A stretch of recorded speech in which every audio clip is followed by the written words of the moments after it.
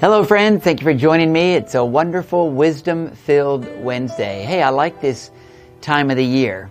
It's the best. No, it's the most wonderful time of the year. That just came to my mind. I'm hearing the children next door in the sanctuary rehearsing for their production on Sunday morning. Don't miss Sunday morning. Angel Alert is the name of the production. This Sunday at 10:45. I'm giving them the whole service, really, for this production. I'm not preaching that Sunday. That is going to be the message. And this would be a good service for you to bring neighbors and friends that have children, because they're going to see children performing and singing, and they'll also hear the gospel, and we will have an altar call. But listen, on Wednesday nights, and that's tonight, I'm in the book of Joshua, and talking about conquest. I want you to be an overcomer.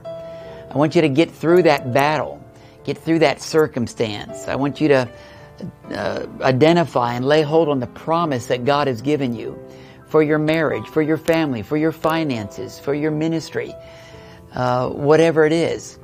And tonight we're going to be in Joshua chapter 3, and as they were crossing over the Jordan from the wilderness into the promised land. So we're talking about crossing the Jordan tonight. And the thing I want you to understand, we're going to learn tonight, is that as God would have it, the Jordan was at flood stage. I mean, it was the most unlikely time to cross the Jordan. There would be other times when they had low water that they probably could have walked across. But at this particular time, it was harvest time, lots of rains. It was at flood stage. So I want you to understand that many times in the most least likely time, God has deliverance in mind for you. The most least likely time, God's got a victory in mind for you. He's waiting till you're in the midst of the fire in order to give you the victory. In this chapter, we're going to discover that the priest had to actually start walking in the water. When their feet touched the water's edge, then the stream started backing up and started making a way. They had to get their feet wet. God wants you to step out and start doing what He's told you to do, even when you still see the circumstances around you raging. And this is what we're talking about when we talk about the whole book of Joshua is about conquest. It's about winning the battle. It's about gaining the victory. You know, their first stop is Jericho, a huge, formidable city.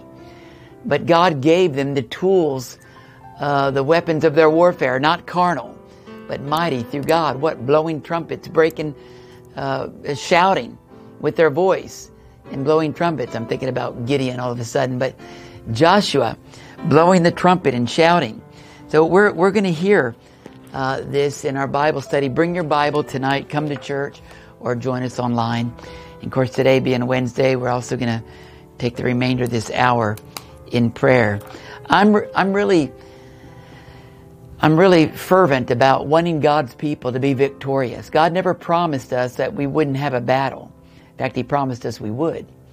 He never promised us a rose garden. Well, He did promise us a rose garden. There will be some thorns along the way as well. But the thing is, God wants you to be a victor, be an overcomer, to pass the test. And we're learning principles out of the book of Joshua tonight. Come to the Bible study. Will you do that? Father, thank you for your body, your blood that was given to us. And Jesus, because you obeyed the Father all the way to death on the cross. And you also saw resurrection. And you gave us the Holy Spirit, Lord, that could live within us. Father, I pray, help us as believers to follow in the footsteps of Jesus, to carry our own cross, to be obedient to your call upon our lives, so that we also can deliver the promise, Lord, that you have given us. In Jesus' name, amen. Amen. Let's take it together. The body and the blood of our Lord Jesus Christ.